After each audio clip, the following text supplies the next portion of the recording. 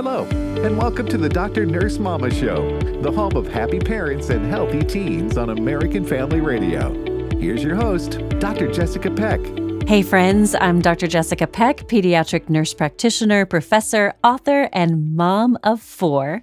And I'm so excited to welcome my friend, Lauren Gaines. Lauren has a master's degree in psychology, and she founded Inspired Motherhood as a place to empower mothers to know their worth and equip families with the right tools to raise spiritually and emotionally healthy kids. She lives in Pennsylvania with her husband and 3 kids. Lauren, welcome so much. I'm so excited to have you on the Dr. Nurse Mama podcast. Thank you so much for having me. I love talking to you, Jessica, so I know this is going to be fun. I know it's going to be so great. We're just going to have one of our normal conversations and a few thousand of our friends will listen in. It's no big deal. Well, tell us, Lauren, tell us about the Inspired Motherhood community. Okay, so I started this. Initially, it was more because I found a need for myself. I always wanted to be a mom. I couldn't wait. Even as a young kid, I know people are like, what do you want to be? And I would say different things, but I knew I wanted to be a mom. And then I had my first daughter, my oldest is a daughter. And I was like, who never told me how hard this was going to be? Why didn't anyone tell me? And my mom was like, we did tell you, you just weren't ready. And I was like, that's true. So I wanted a place where I could connect with other moms and where we could just lift each other up. And then especially, I feel like really in the last 10 years, it's accelerated. The world just feels crazy. And so now more than ever, I just want a place where people can get biblical tools backed, by the Bible and by psychology and science, and where they can raise healthy kids, because so many people are struggling, adults, kids, everyone in between, with anxiety and just with this kind of on edge that we don't really know how to handle life. And we want to raise kids so that they can thrive in this world and they can grow up and they can be strong and they can change the world instead of the world changing them. So that is my goal and hope when I put out different things that parents can get tools and help and encouragement. Well, you certainly pulled me in there. And I feel like we're kind of this, dynamic duo, because you focus on younger kids and I focus on older kids. And we're both these science moms, as a psychologist and a nurse practitioner. But the honest truth is, Lauren, underneath all of that, we're real people. And I'm telling my listeners right now, if you get onto the Inspired Motherhood community and you look at Lauren's Instagram, it's going to look perfect. It looks amazing. It's beautiful. And it does encourage me when I see what you're saying. But we have times that are discouraging, and we are real humans with real needs and real trials as moms. And Lauren, on your social media actually was the first time I heard your testimony about a challenge and a trial that you endured. And I would love for you to share that with us as a real person. How did you deal with that? What happened? And how did it grow your faith?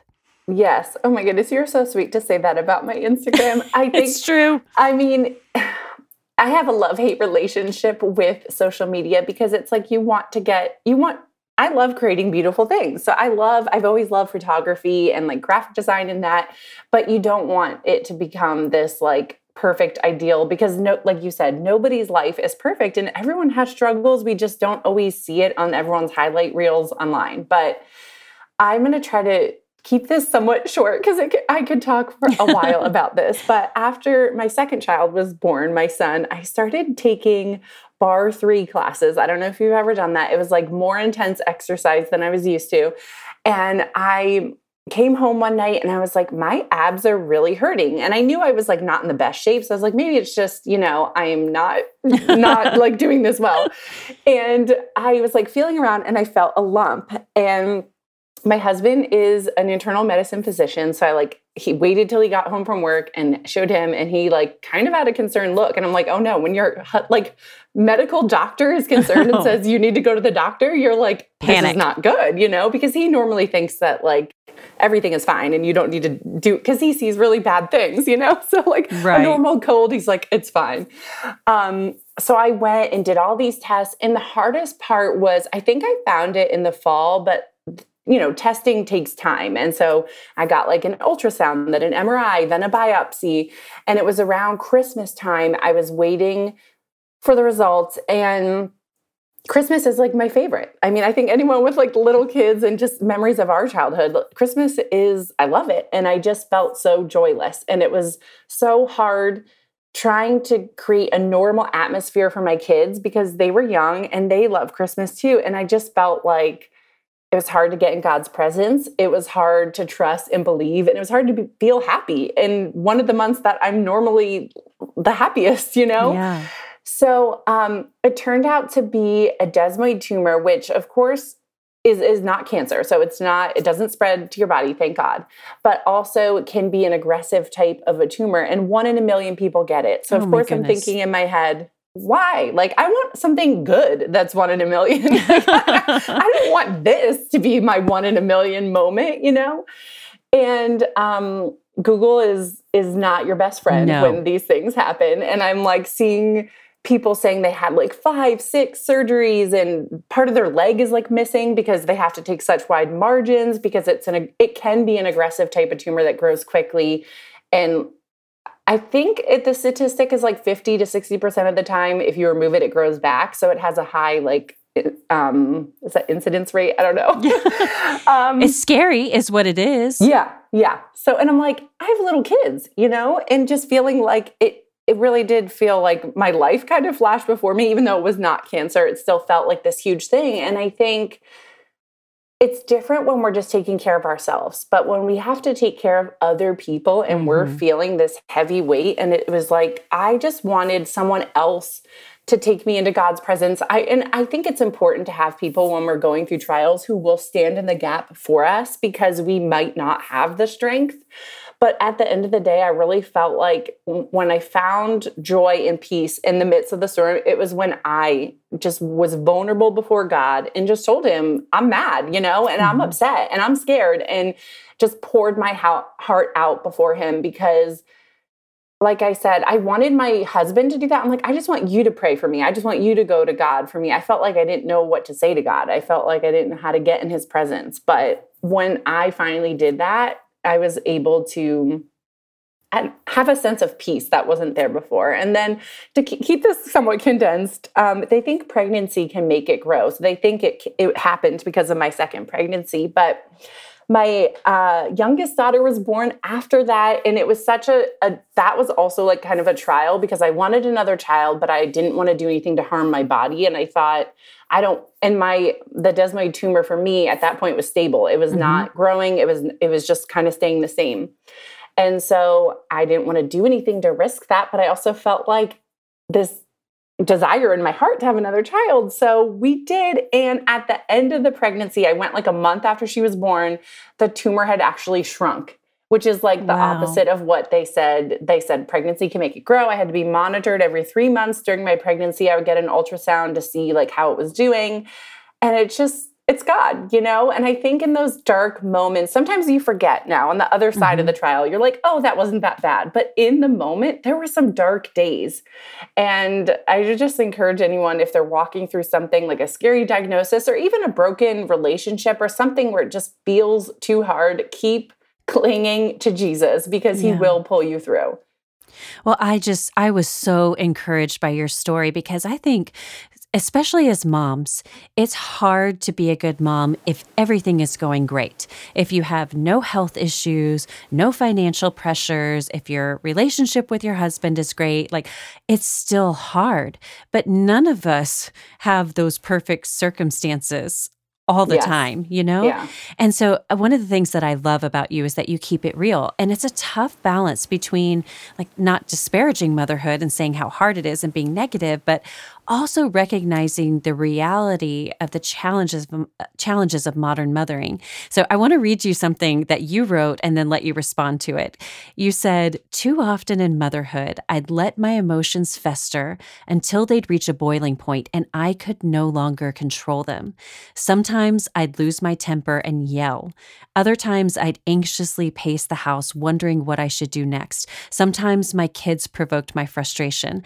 Other times my fluster came come out from the world feeling too heavy and dark. Either way, I'd find myself lying awake at night, staring at the ceiling and questioning, am I ruining my kids? What if I'm doing it all wrong?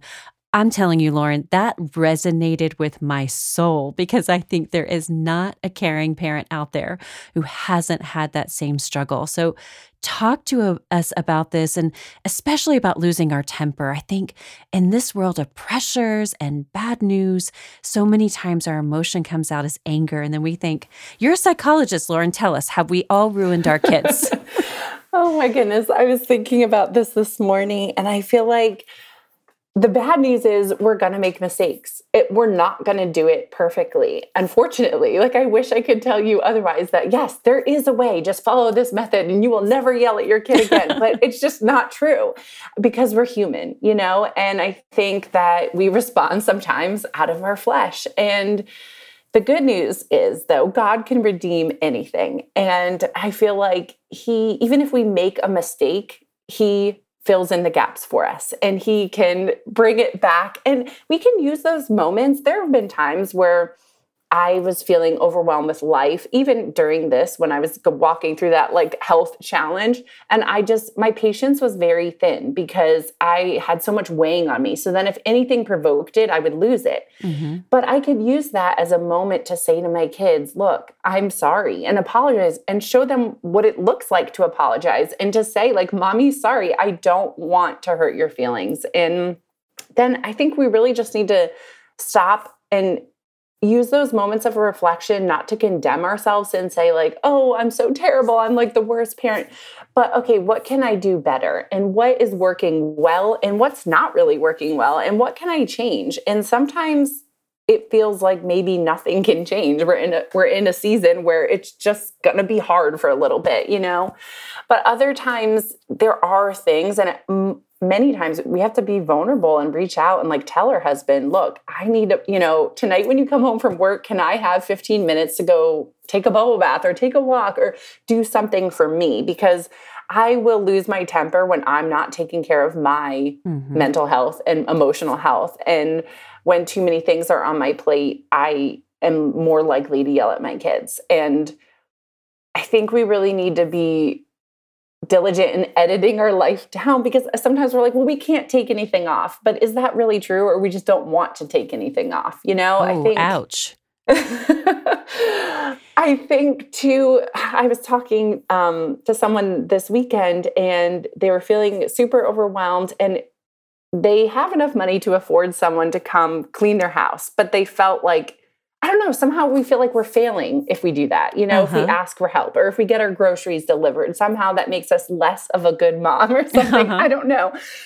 And we want to be smart financially, but if we can do it, I don't think we should feel guilty about asking for help or doing things that's going to make our life easier. Well, you said something really important at the beginning and something that's really simple but not easy about modeling humility, basically, and apologizing to our kids.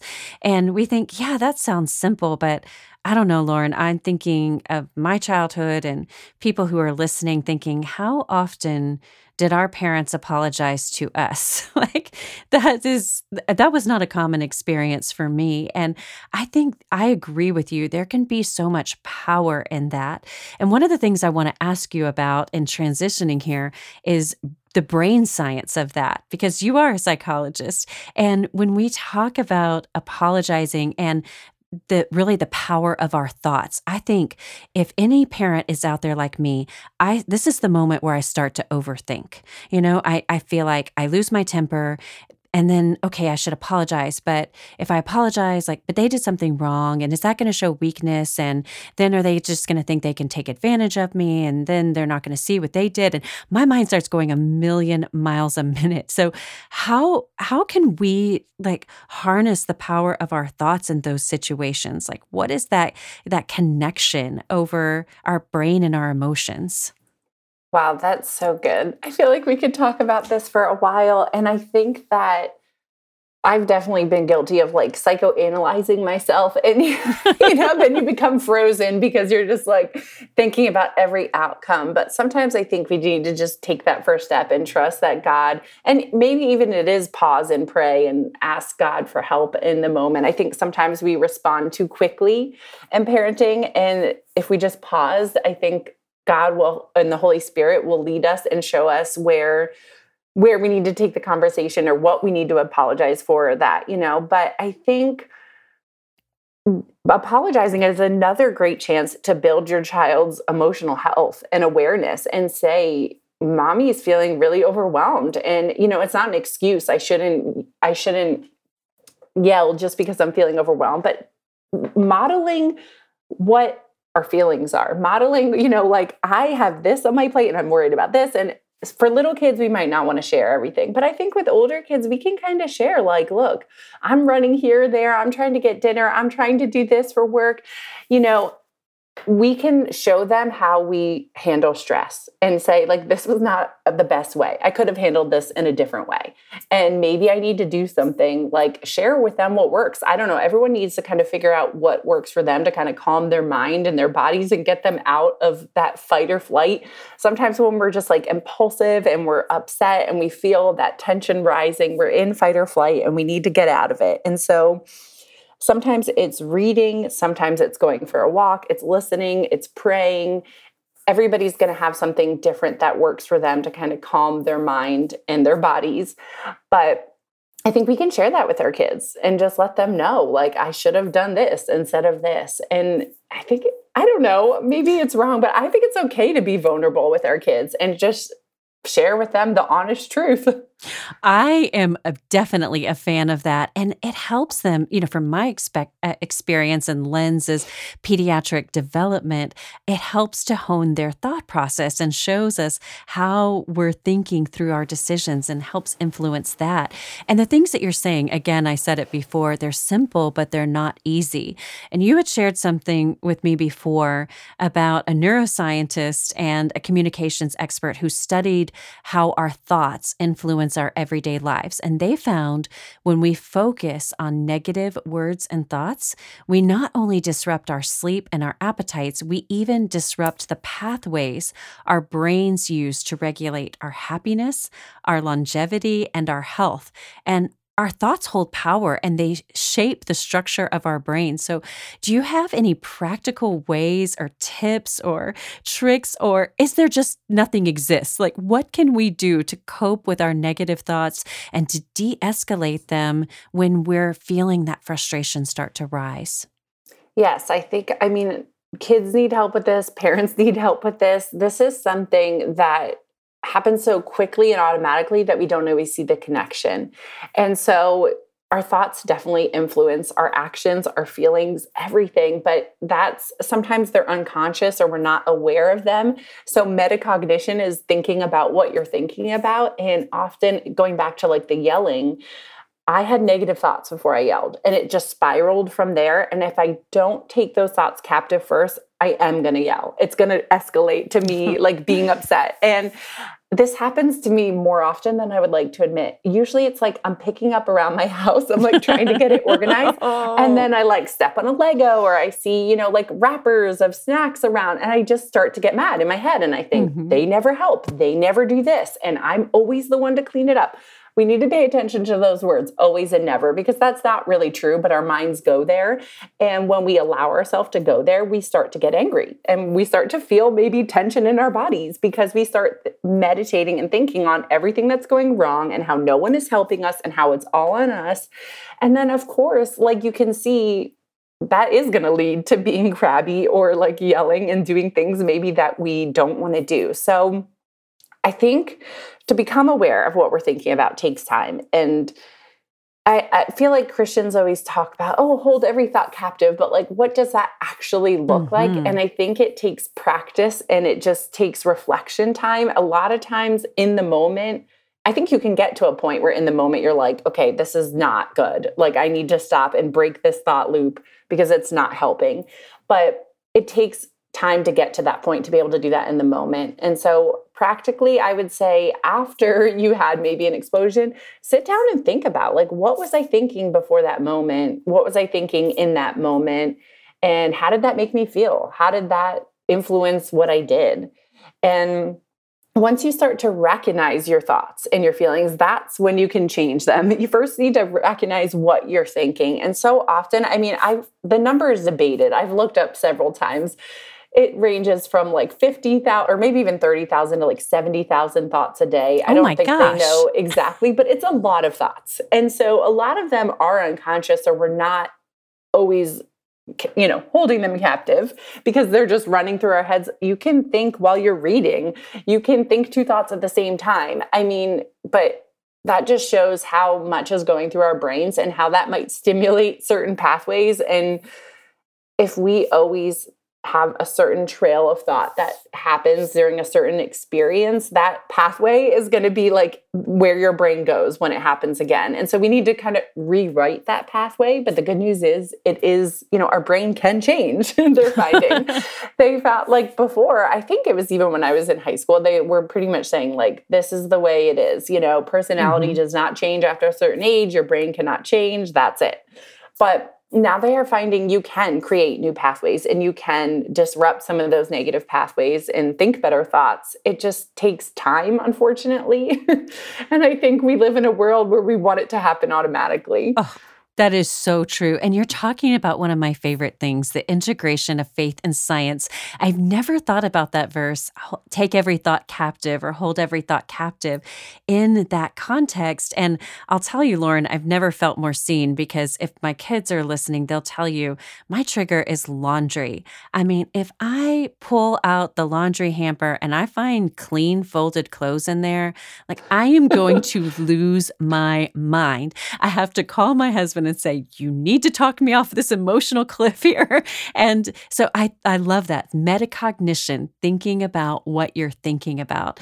And, one of the things that I love about kind of our bookend approach to parenting is that the truth is toddlers and teens are not that much different. They're both moody. They snack a lot. They don't sleep that well. They're asserting their independence, and they both want to be tucked in at night. That's actually the truth. But how does all of that, when we're whatever stage of parenting you're in, whether you're with toddlers or teens, and we're all having these real struggles, how does this connect to our faith? Where does our faith lie in all of this?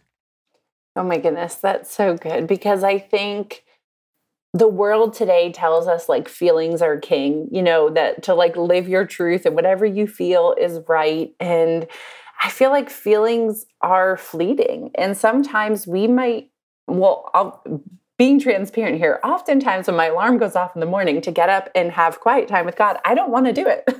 I want to keep sleeping. I don't feel like it, But I think we have to kind of push past that initial feeling and get in, and then we can experience God. And so I feel like our faith is connected. I mean, it's amazing when you read the Bible, and the more I'm learning about the brain, God knew all this stuff thousands of years ago, and now science is just confirming it. Yes, exactly. But I think it can work together. I think we can meditate on what is good and excellent and lovely. And I say that to my kids often, when they're listening to a song or a show I don't really love, I'm like, is this edifying you? Is this building you up? The Bible tells us to think about things that are lovely and pure. Is this lovely and pure? And a lot of times they don't want to admit it, but they're like, yeah, it's not. Yeah. And I think over time, those things matter. The things that we meditate on, the things that we do impact our feelings, our faith in God, and just like our walk in life and our actions. So I feel like it is really deeply connected. Well, Lauren, I could talk to you all day long, but we've arrived at the end of our time. Did that go so fast? But I have one last question for you that we ask every guest. If you could give just one piece of advice to parents looking for hope in building healthy relationships, what would it be?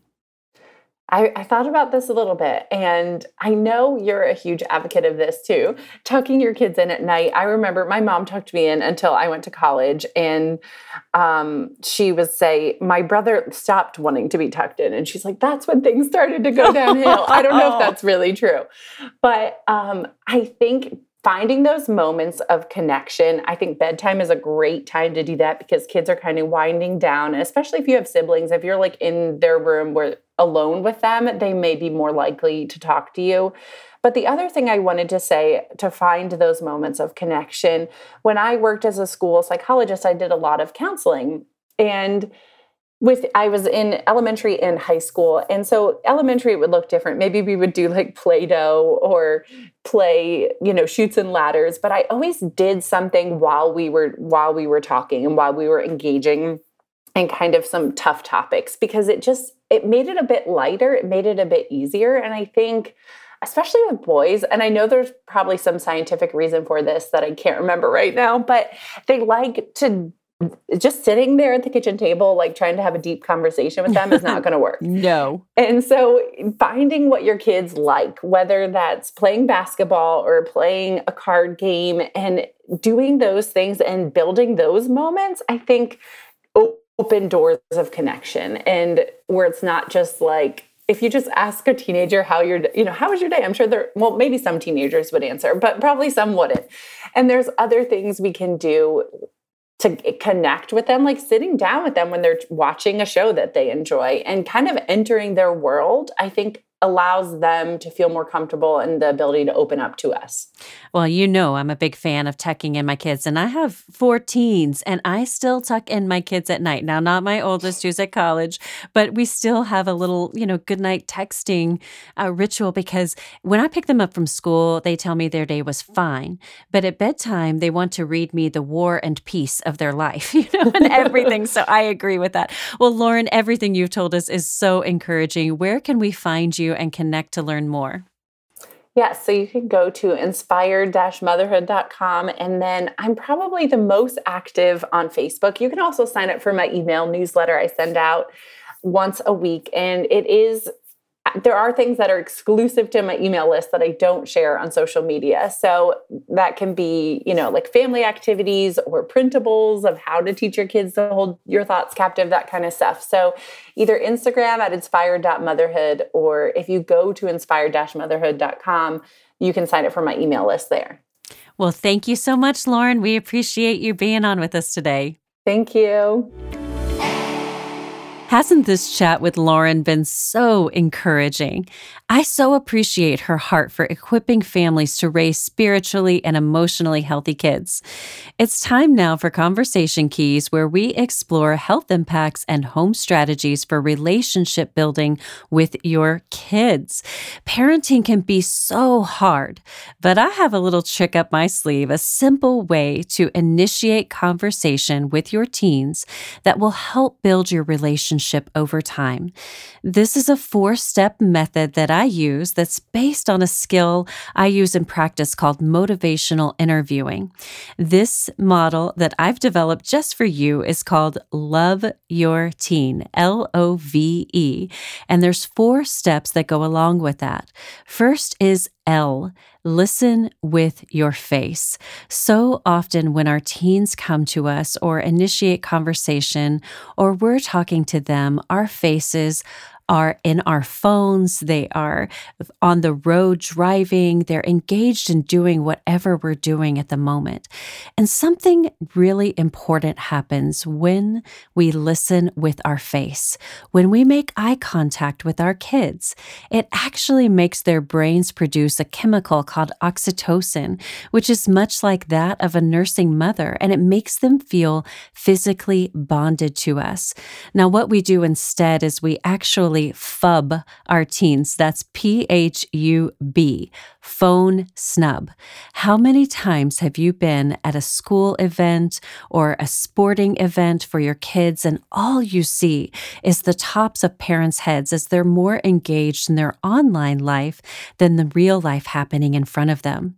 We also tend to want to speak more than we listen. Remember that you have 2 ears and 1 mouth. You should listen twice as as much as you speak. So I make a habit when my kids come to me to talk, and I don't always do it perfectly. In fact, often I fail, and I give them permission to call me out and say, Mom, you're phubbing me right now. And that's a reminder to put down my phone, to pull over into a parking lot and give them my whole face and just listen generously. So that's step one. It's the hardest one, but if you can master it, it makes the other ones easier. Listen with your face. Step 2 is O. Offer open-ended questions. Often the first words out of our mouths are lectures or advice or things we want to tell our teens. And we really need to nurture a spirit of curiosity.